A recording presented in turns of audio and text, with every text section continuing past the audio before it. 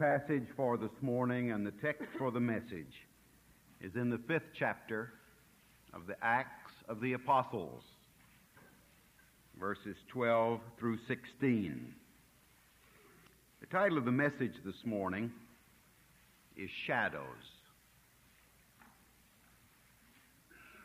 And by the hands of the apostles were many signs and wonders wrought among the people. And they were all with one accord in Solomon's porch. And of the rest does no man join himself to them, but the people magnified them. And believers were the more added to the Lord, multitudes, both of men and women, insomuch that they brought forth the sick into the streets and laid them on beds and couches, that at least the shadow of Peter passing by might overshadow some of them. There came also a multitude out of the cities round about unto Jerusalem, bringing sick folks, and them which were vexed with unclean spirits, and they were healed, every one. Let us pray. Testament church. It was not an easy time for them. It was a time of persecution. It was a time of hatred. It was a time when the religious authorities and the military and civil authority of Rome would like to be through with all the Christians. But they continue to show up. And instead of hiding away in a cave somewhere, instead of meeting on the back streets, instead of pretending like they weren't around, they met in one of the most conspicuous places in Jerusalem, in the outer precincts of the temple itself. They gathered on Solomon's porch. That's a beautiful place even today. The ancient stones that are there now surrounding the Mosque of the Golden Dome that has been there for 1,200 years, built over the site of the ancient temple on Mount Moriah. In the midst of what is there today, we can imagine something of the beauty and the glory of what it must have been like during that time of the temple. And so in Solomon's porch they come. And there in the midst of Solomon's porch, where all of the Jewish people passed back and forth, not just for purposes of worship, but to pick up the gossip of the day, to meet and transact business, to carry on even under the very eye of the Roman authorities and the soldiers standing on the walls that surrounded the ancient temple, looking into the midst of it. It was there that those who would plot insurrection came. And so it's a very, very busy place. There at Solomon's porch, the early church gathers. They sing the early hymns of praise. They speak to the passers-by of the wonder of the Messiah who has come in Jesus of Nazareth. They witness face to face and one to one. And the Bible tells us in the passage that we have shared that great multitudes were added to the Lord, both of men and of women. And then that interesting and singular little verse that says, and knowing what would happen, having seen the miracles that had already taken place, there were those who wanted others to have the benefit of what was going on. And so they brought the sick, people who could not walk, on beds and on couches. They brought their friends and put them at Solomon's porch so that at least the shadow of Peter passing by might overshadow some of them. Can you imagine? Can you imagine a man with such spiritual power that even his shadow would bring a blessing? Can you imagine the dynamism of a man being so powerful that somehow, if you were fortunate enough that even his shadow would touch you, that it would bring a blessing and a moment of help? But that is the testimony of the book to the power of this man Peter. He cast a shadow for good. Shadows. How many shadows have touched your lives? The shadows of others, the lives of others that have touched your life. I think of the shadows in my own life of a godly father and a godly Christian mother, who now in their early 80s continue to cast a good shadow over my life. I think of the shadow of a man by the name of Floyd Thorne, a preacher out of the midst of Arkansas who came to Texas and was the pastor of the church I grew up in. And I seldom read a passage of Scripture that I do not hear the way he read that Scripture from the pulpit. A good shadow. And though he has been in heaven a long time, his good shadow still blesses my life. Oh, I think of so many shadows. Shadows of good people, of good people who have loved me and prayed for me, and who have been concerned about me and my life and my ministry. And their lives have been like good shadows that continue the blessing. I'm grateful as we gather in this sanctuary, this auditorium for the purpose of the worship of God, that we gather here under the benevolent shadow of the lives of some men and women who have gone before. Preachers in this pulpit who have been glorious in the proclamation of the gospel, and their good shadows continue to bless. For those who have exercised their skills in the art and the wonder and the majesty of music, and who have thrilled and challenged and blessed us.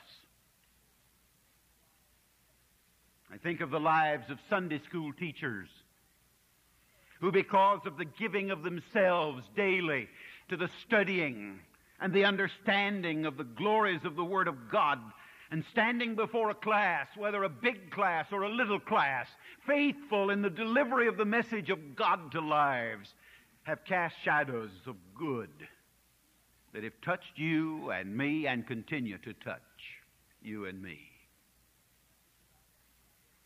But I think about some shadows that are longer even than these. I think this morning about the shadows of men and women who now long dead as far as the flesh is concerned, long gone, living generations, even centuries ago, loved Jesus so much and loved the souls of men and women and boys and girls. They knew they would never see their face, but loved our souls so much that they gave sacrificially so that missionaries would go forth, so that missionaries would go out, paying the price of the personal sacrifice so that Jesus might be proclaimed. There was a time when this vast continent was inhabited by just a few folks.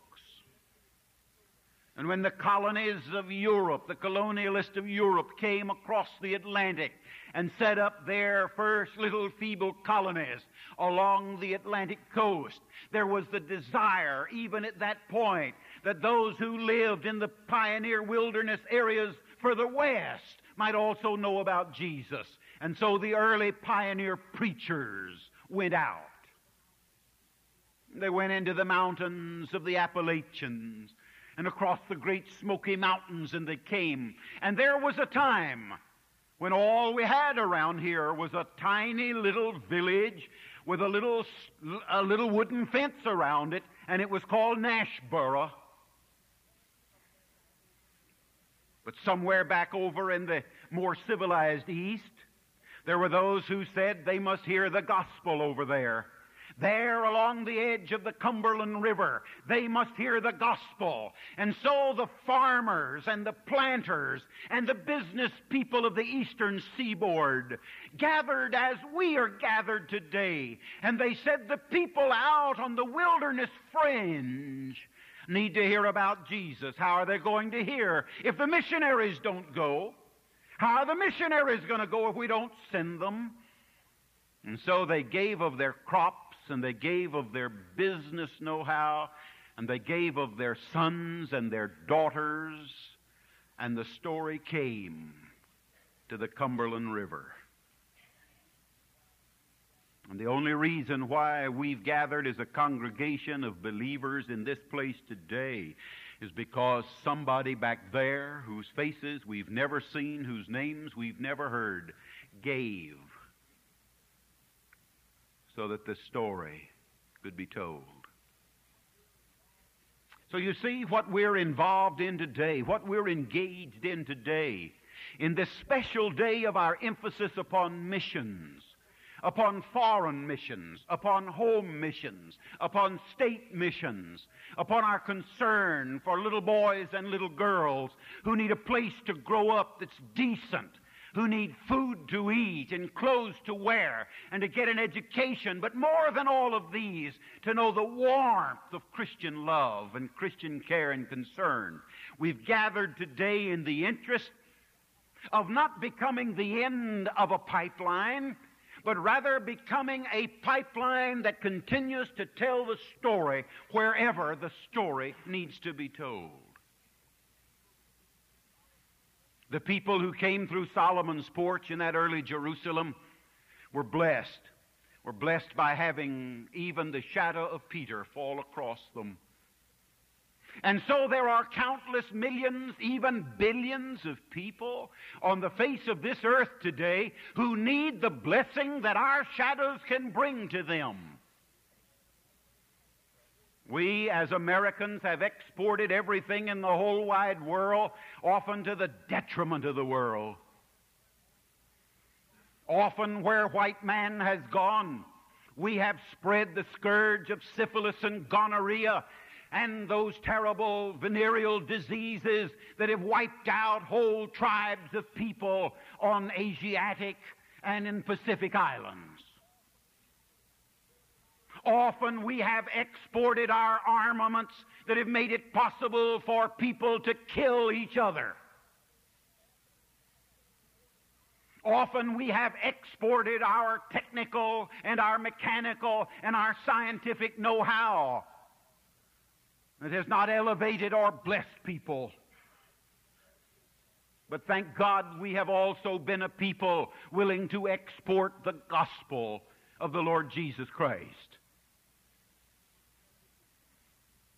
I want to share with you some facts.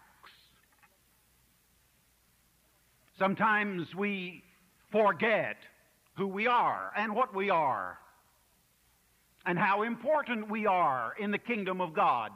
Now, that's not a false pride. I think that's taking an honest look at what God has done with a people called Southern Baptists. A people now comprising somehow in the makeup of something like 35,000 independent churches. No one church able to tell another church what to do. No denominational board or agency able to tell a single congregation how it must live or what it must do. This whole matter of the Southern Baptist Church, the churches, and our Southern Baptist Convention is a modern miracle. And the fact that we hold together, and that we work together, and that we have caught the vision together, and that we do the job for Jesus Christ without some tight kind of a hierarchy. But the secret behind that is because as a Baptist people, we have sought to stay in the midst of this Word. When we follow the pattern that is set for us in this Word, we'll always be all right. I want to talk about Southern Baptist. I want to talk about how many missionaries you have out yonder. I want to talk about where those missionaries have come from and how those missionaries are there, because I think these things are extremely important to us. I'm talking about shadows. I'm talking about the shadows that we cast even now. And I glory to God as I look at the sacrificial giving of this congregation. I think of the size of the cooperative program gift.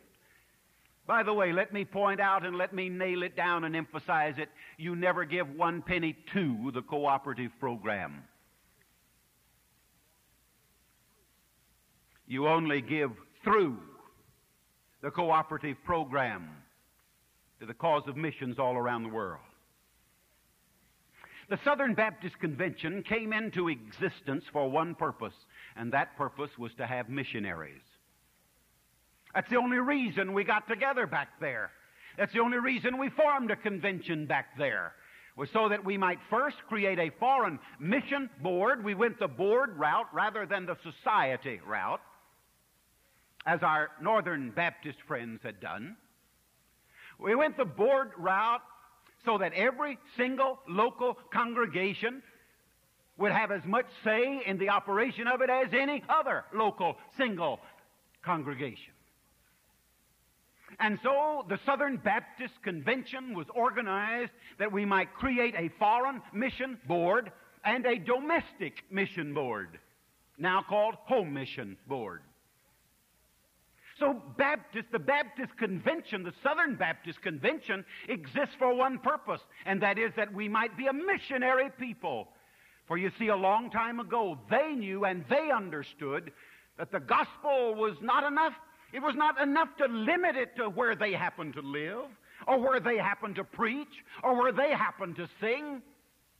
That the gospel was meant for everybody, everywhere.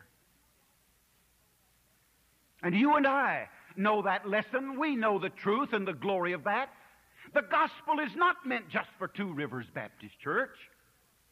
The gospel was not given to us just that we might talk to each other about it, or that we might sing to each other about it.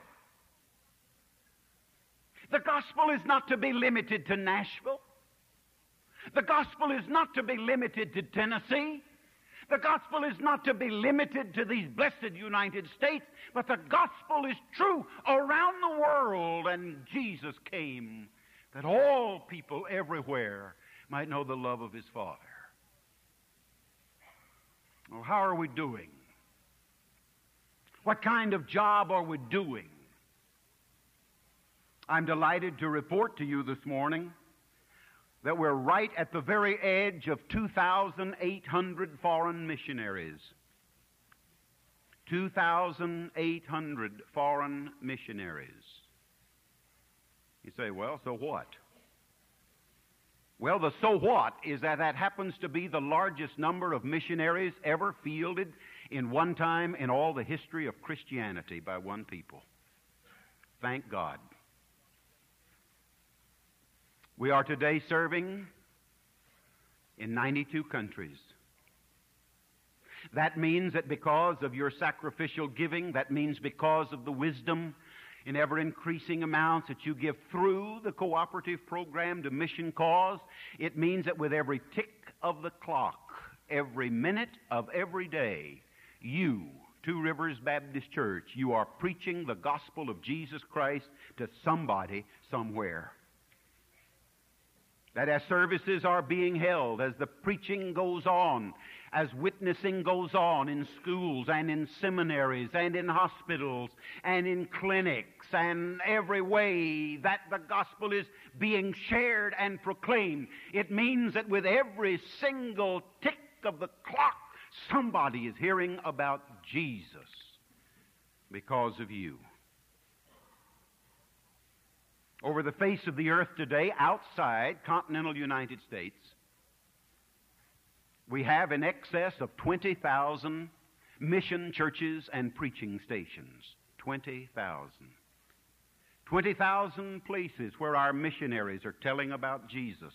20,000 places where we're training the nationals to tell in their own language the story of Jesus. 20,000 places. But even as wonderful as that is, and as marvelous as that is, I rejoice in even a greater fact. And that is that over the course of the history of our Southern Baptist mission involvement, a big and a marvelous involvement, that there have been, I suppose, 50 to 60,000 churches and missions and preaching stations that have become self-sustaining independent Baptist churches, part of the national conventions that have formed. You see, one of the major tasks of our missionary is to work himself out of a job. That's really what a missionary wants to do.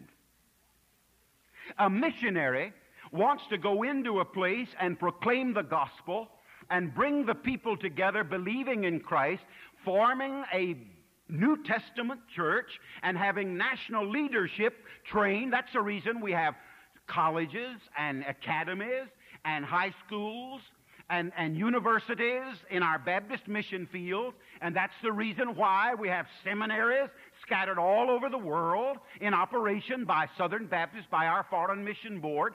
It is so that we can train up the national indigenous pastor and the leadership in the churches, so that then the missionary himself is not needed there anymore. He pulls back and goes to a new place.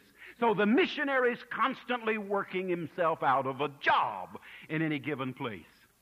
So across the years, we have had 50, 60, 70,000 churches and preaching stations where our missionaries have labored, but work has progressed. Now a church is there, moving in the name of Jesus. Does your investment dollar pay off? Anybody who's got any sense in business has to consider the cost, has to consider what he invests in the manufacturing of his product, what it cost him to distribute that product and to sell that product, and then he comes down to the bottom line to see whether he's got any profit or not. Well, what's the profit? What's the net contribution line when it comes down to our mission effort and our mission endeavor? Well, let me share just one. I think this is the most important one. That in the foreign mission year just closed, your foreign missionaries in 92 countries won to Jesus Christ and baptized 98,500 plus people. Almost 100,000 people last year baptized. Now, a great many more than that were won to faith in Jesus by our missionaries. But you see, the mission field operates a little bit differently from us. Often an individual must be a part of a fellowship because the climate is so different, the culture is so different, the understanding is so different. It is so strange that often an individual coming with a profession of faith might wait up 6 months or a year or 2 years before finally arriving at the point and the place and the time of being ready to follow the example of his Lord in baptism. See, it's a little different situation out there. We've got a great group of missionaries, as fine a group of people as you'll find anywhere on the face of the earth. Why, if we could get them all home at one time, that would be a tragedy, to tell you the truth. But somehow, if we could, bring them all home at one time and line them up somewhere, 2,800 of them, and all of their wives and all of their husbands and all of their kids, line them up and put them across some enormous place, and we sit back and take a look at them, we'd say, thank God for such a marvelous host of people who've heard the call of God, who've surrendered to the call of God, who've trained themselves to go where God said go, and to learn new languages, and to learn how to live in new cultures, and to learn how to be a different people for one reason, to tell other people about Jesus. And we think it's so hard to talk to the fellow next door about Jesus. Think about your missionary who has to learn another language in order to talk to his next-door neighbor. We need to be grateful for these missionaries, a fine group of people. I've been fortunate and blessed of God. I've visited, I suppose, 22, 3, 4, 5 of these 92 mission fields around the world. I've talked with our missionaries. I have eaten at the table. I have prayed with them. I have seen these missionaries often so very lonely. A couple out there, off in North Brazil, isolated and separated and never hearing English spoken. And I've been in other places along the east coast of Africa and South Africa and down in southern Brazil, and I've met with the mission groups as they've come in for the times of Bible study and prayer and the fellowship that comes. They're a lonely bunch of folks out there often. How God whips me. How God whips me every once in a while. And I'll pick up a list of missionaries and I'll look over that list, and it'll suddenly dawn on me, well, hey, here's a friend of mine, and I haven't prayed for him. I guess it's been 6 months, and I haven't prayed for him. And I pause right there and say, God, forgive me. If you can bless somebody retroactively, Lord, do it. Go back and bless him. You say, well, I don't know anybody personally out there. Well, in the means of your prayer life, you can get to know a lot of folks.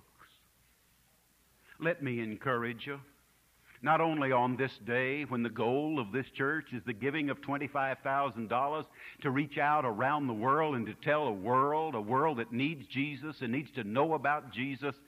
Let me encourage you to get to know at least the names of your missionaries. I have never ever seen a list of needs to come from any single mission field, but that the very first thing on the list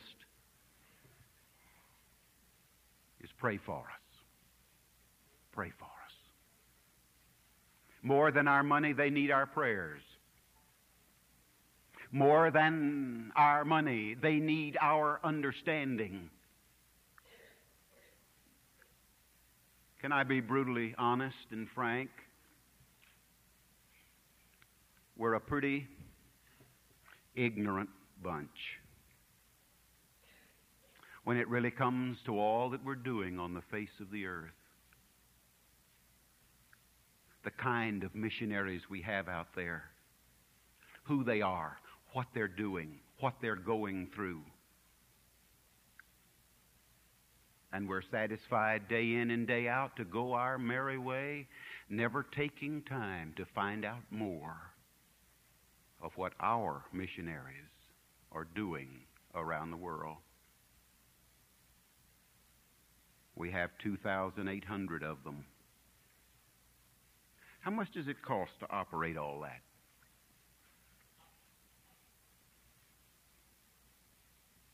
Anybody venture a guess? I'm speaking now just of foreign missions, not home missions. I'll touch that in a minute, in the next hour.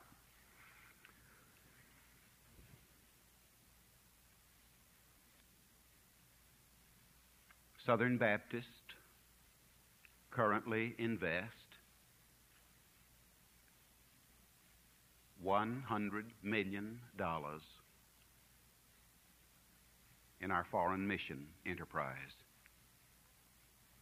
About half of that flows through foreign missions, through the pipeline of our cooperative program. The other half must be given by those of us who love the Lord Jesus in this one short Christmas season at the time that we call our Lottie Moon Christmas offering for foreign missions.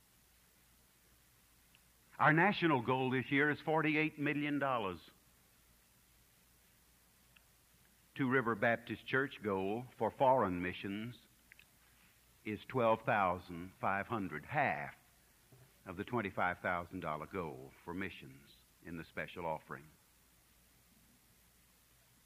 I want you to think about it. I want you to think about $12,500 to be distributed to the needs of missionaries, 2,800 strong in 92 countries,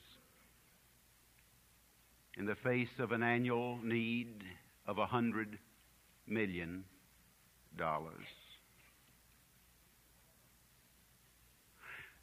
If you bought a little Japanese car in the last year, you paid $200 or $300 more for it than you would have paid the previous year. Why? Two major reasons. One is that terrible monster inflation.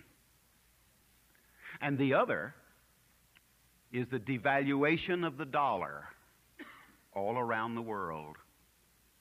As the Japanese yen increases in value against the value of the American dollar, as the American dollar loses value in Switzerland or in Germany or any other place on the face of the earth, it means that the mission dollar, squeezed on one hand by inflation, and in many of these countries the inflation rate is up to 30 and 32%.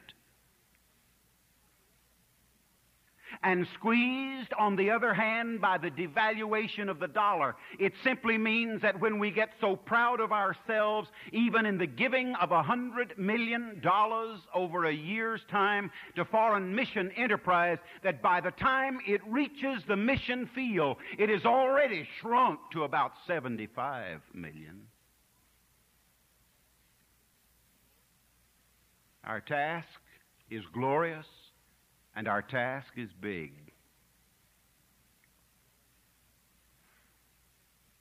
The home mission effort. We have 2,500 home missionaries who speak the language. Do you know that in the United States that there are groups of people ranging from hundreds to thousands who do not speak English, who, having come to this continent, live in certain sections of our country or certain sections of the cities of our country, who continue to speak their old language, and there's something like 40 national language groups in the United States who do not speak English? How are they going to hear the gospel then if somebody does not speak to them in the language of their heart? And so home missionaries. I hear people ask all the time, why do we need home missionaries in America? It's simply because we have millions of people in America who have never heard about Jesus. We have a responsibility to tell the story. A few weeks ago, I was in Alaska, and I saw there firsthand how the investment of your money, mission money and mine, in the state of Alaska through the Home Mission Board, as the Home Mission Board plows about $500,000 a year into the spreading of the gospel through the mission efforts there in that state of Alaska. Ours is a big job. Ours is a big task. The population is growing at a phenomenal rate. We have committed ourselves as Southern Baptists to the task of telling everybody on the face of the earth about Jesus by the year 2000. The population people tell us that by the year 2000, there will be 6 billion people on the face of the earth. How are we going to reach that many people? How are we going to tell the story of Jesus in all of their languages? How is it going to be done? We'll do it under the banner of Bold Mission Thrust. I believe with all my heart it's going to be done. It'll be done because congregations just like Two Rivers Baptist Church and individual Christians are going to respond to the challenge to quit tipping God and to get serious and sacrificial about this matter. Serious about this matter. 2 nights ago, the President of the United States asked for time on television to bring an announcement. And the announcement was that for the first time in a quarter of a century, full diplomatic relationships were going to be established again with the people of mainland China. I have great mixed feelings about that because I have been to Taiwan several times and have learned to love those people and know something of the crisis that this decision creates for them. But as I heard our President make that announcement 2 nights ago, in this, the Lottie Moon Christmas season time, for Southern Baptists, the mission offering for foreign missions, I could not help but say, God, you're doing it again. For the Lottie Moon Christmas offering, this annual offering of Southern Baptist is named for this gallant little lady, Miss Lottie Moon, who gave her life literally, who literally starved to death being a missionary to China. She was on her way home, and she died aboard the ship in Yokohama Harbor. Coincidence? Oh, now listen. I don't believe for a minute that the establishment of diplomatic relationship with mainland China is suddenly going to open up all of the bamboo curtain so that our missionaries can move into mainland China. No, I don't think that'll come about quickly, but I do know that God is at work. A Baptist preacher, a black Baptist preacher, who happens to be the President of the Republic of Liberia in West Africa. He was formerly President of our Baptist World Alliance. This black Baptist preacher made a visit to Peking, an official state visit, a few weeks ago. And he said to his Chinese host, his communist Chinese host, his atheistic communist Chinese host, who deny the presence of Christians in China, whose acts literally had destroyed Christian missionaries and closed churches. The President of Liberia, a Baptist preacher, said to his atheistic communist host, I want to meet and to worship with my fellow Christians.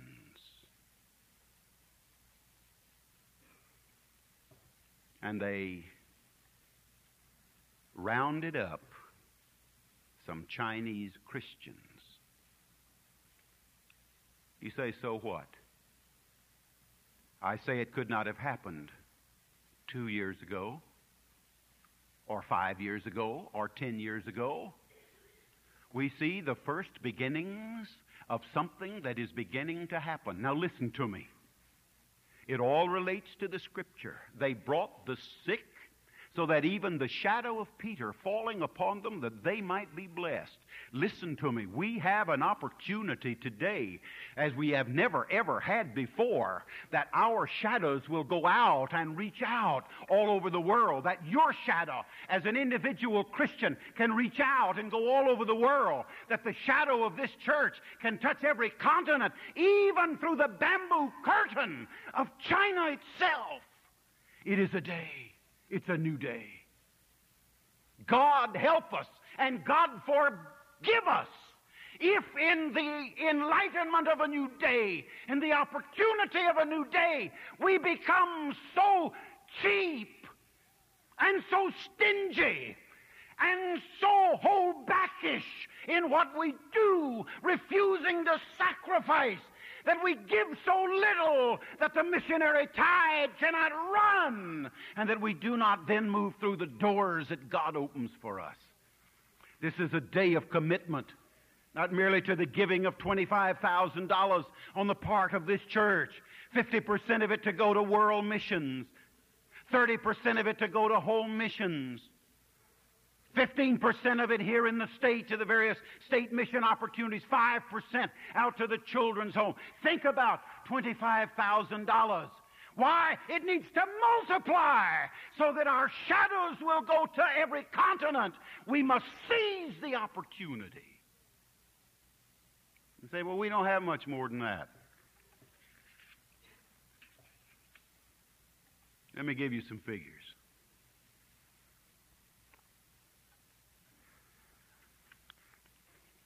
You might want to write some of these down. These figures are not quite a year old. Well, they've probably increased a little bit since then. If they were accurate, a little less than a year ago.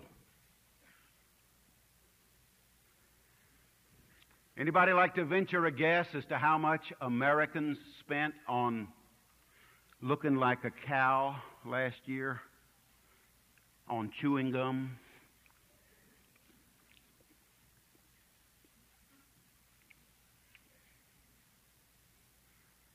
Anybody guess? Well, we Americans spent $304 million on chewing gum.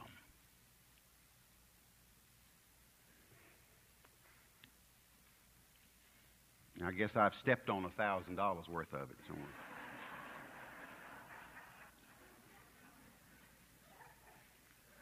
You know how much Americans spent being smelly and polluting the air and helping to contribute to their own lung cancer? And as the scientists say, for the folks who smoke, contributing to others, because when we get it secondhand, it's just about as bad as getting it firsthand, maybe worse, a little dirtier. You know how much Americans spent on tobacco last year? $5 billion. $5 billion.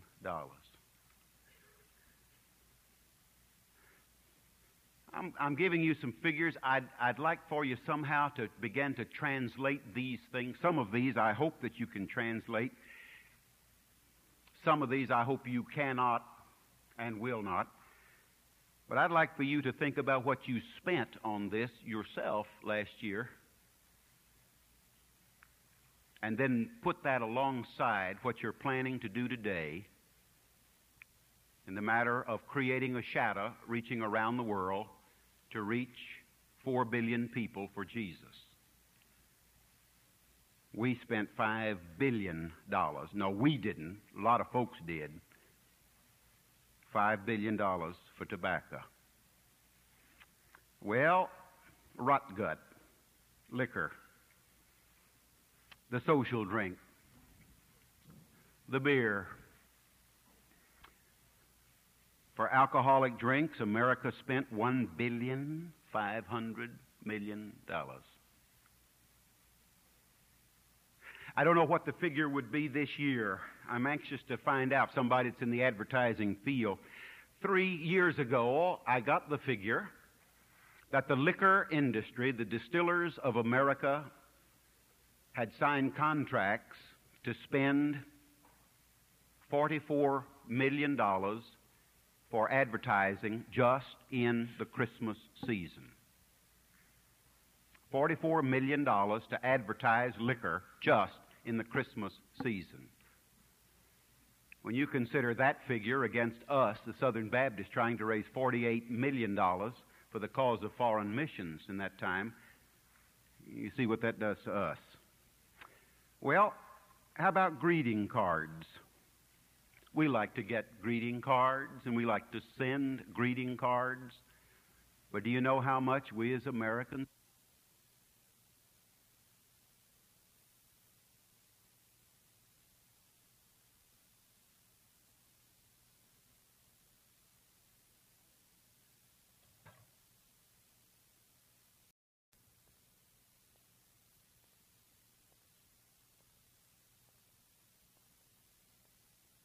$1 million for ballpoint pens?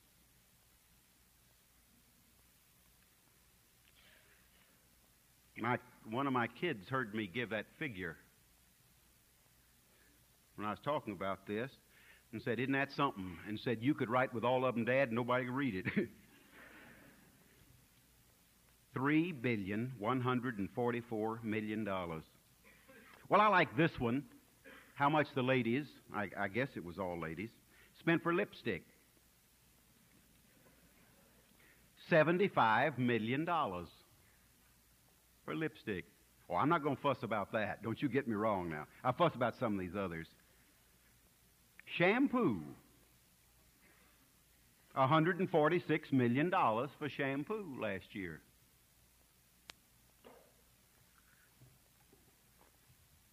John? Now, you see, normally, what I've been doing for this 2 or 3 months, I've been preaching a different sermon in the morning, in the 9 o'clock and this 10:30 service. I brought this same message this morning. In the 9 o'clock, are essentially the same.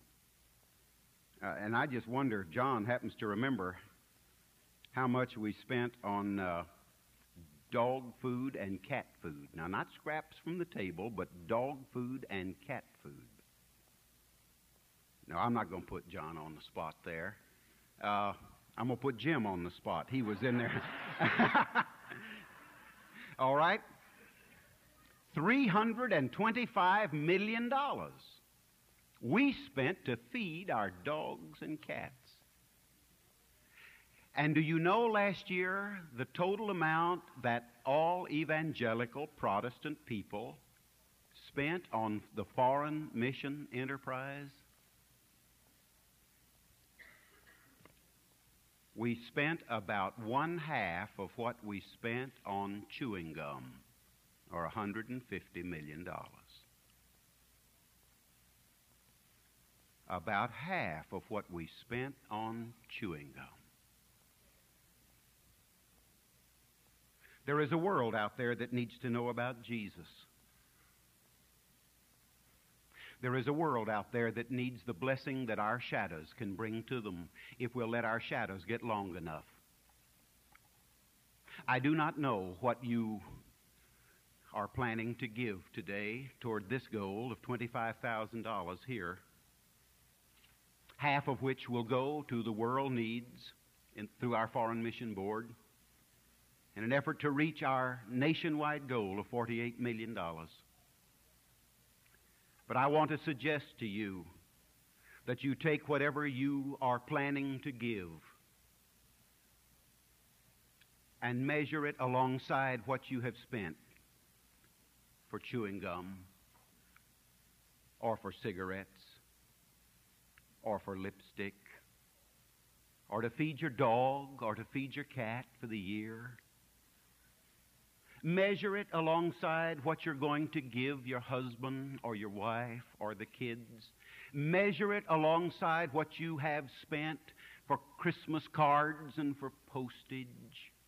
Measure what you are going to give to Jesus on His birthday alongside these things,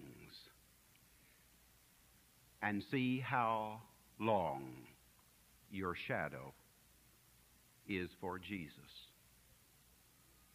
They'll not believe unless they hear, and they cannot hear unless we send the preachers and the missionaries to tell them.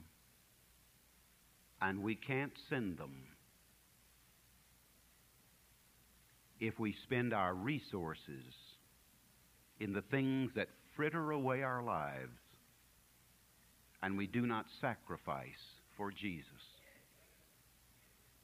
The plea and the challenge of this moment is that you re-examine the length of your shadow. How many lives will your giving touch?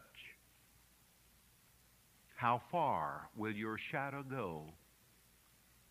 Will it reach the multitudes who will rejoice in Jesus? It's the challenge of the hour, that you be big and tall, and that this church be big and tall in the very best sense of the way, that the shadows cast will be long shadows. I want us to pray. Bow your head, please.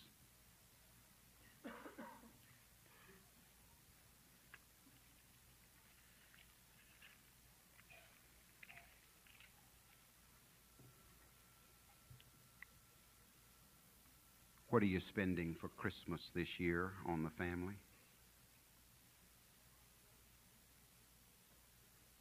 On toys that'll soon be broken?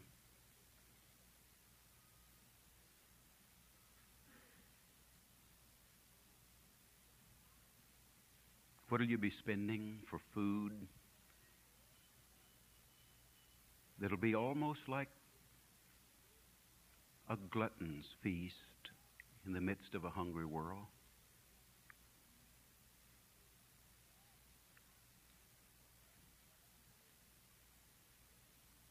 How much for the casual greeting to the casual friend when there are people who are lost and damned and dying?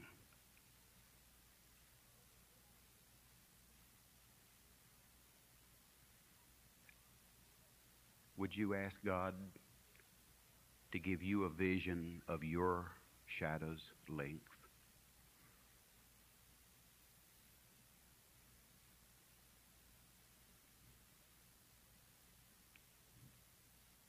Dear God,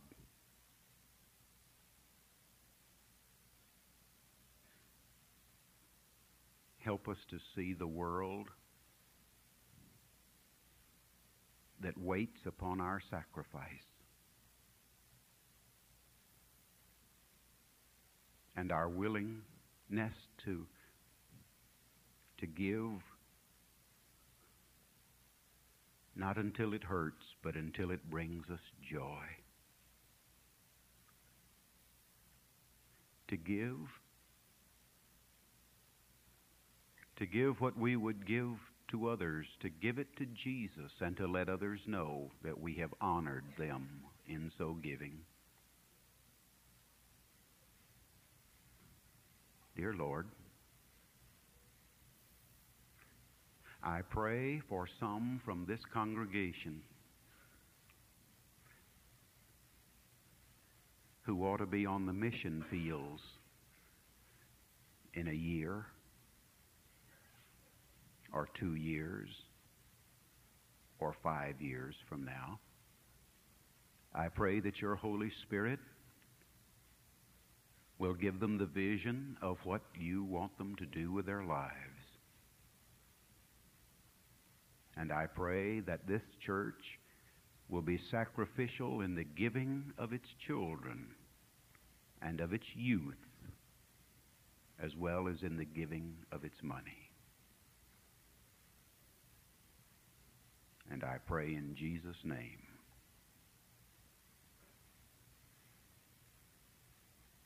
The invitation will be very short, but it can be the most meaningful of your life. For the shadow of the cross has fallen across your life, and it is Christ who bids you believe in Him. And if you will accept Him and His love, He will redeem you, He will forgive you, and His blood will wash you clean. You need to let us pray with you about your decision. The shadow of the appeal has crossed your life, that your life is worth a great deal, and it needs to be in a New Testament church. And so the doors of this church are open to you to be a part of this family of God. You need to come, not to linger, not to wait, but immediately to come. There are some of you who need to say to God this morning, I'll go if that's what you want. I'll do what you want me to do. I'll serve you. Husband, wife, hand in hand, arm in arm, with a commitment to the newness to say, we'll try to discover God's will and do it. Come, let us pray with you.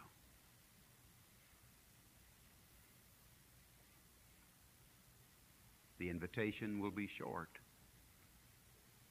but it can change your whole destiny in the decision you make about the direction as well as the length of your shadow. 361, wherever He leads, I'll go. Let's stand and sing.